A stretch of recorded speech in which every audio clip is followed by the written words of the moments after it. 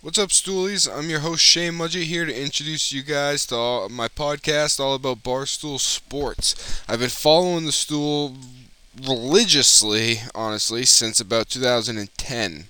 There was maybe 12 employees at that time, and now to present day when they recently just completely sold to Penn National, and they have a few hundred employees, which is crazy.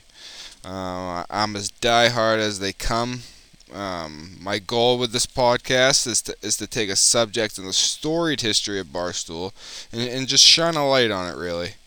Barstool, to me, is one of those stories where every single thing that happened had to happen to get to where they are today.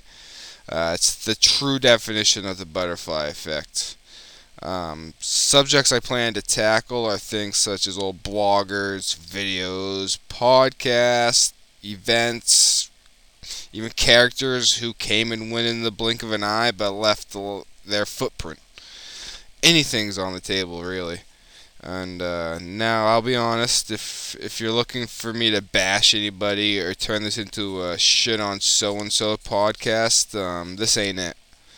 Uh, if don't get me wrong, if we're dissecting a video and someone says something dumb, but it's funny, I'll call him an idiot. But I'm not gonna say someone shouldn't be have their job or someone's a bad blogger. That's just not what I'm gonna do. Um, and don't get me wrong either. I'm not a fan of every personality that works there, but it's just not an easy job, and I respect them for at least putting themselves out there. And most importantly to me, I'm obviously doing this podcast about Barstool to hopefully, maybe one day get noticed by Barstool. So, so it wouldn't make sense for me to bash anybody because they've said that forever that there's you're not gonna get hired if you just say I can do a better job than so and this guy sucks.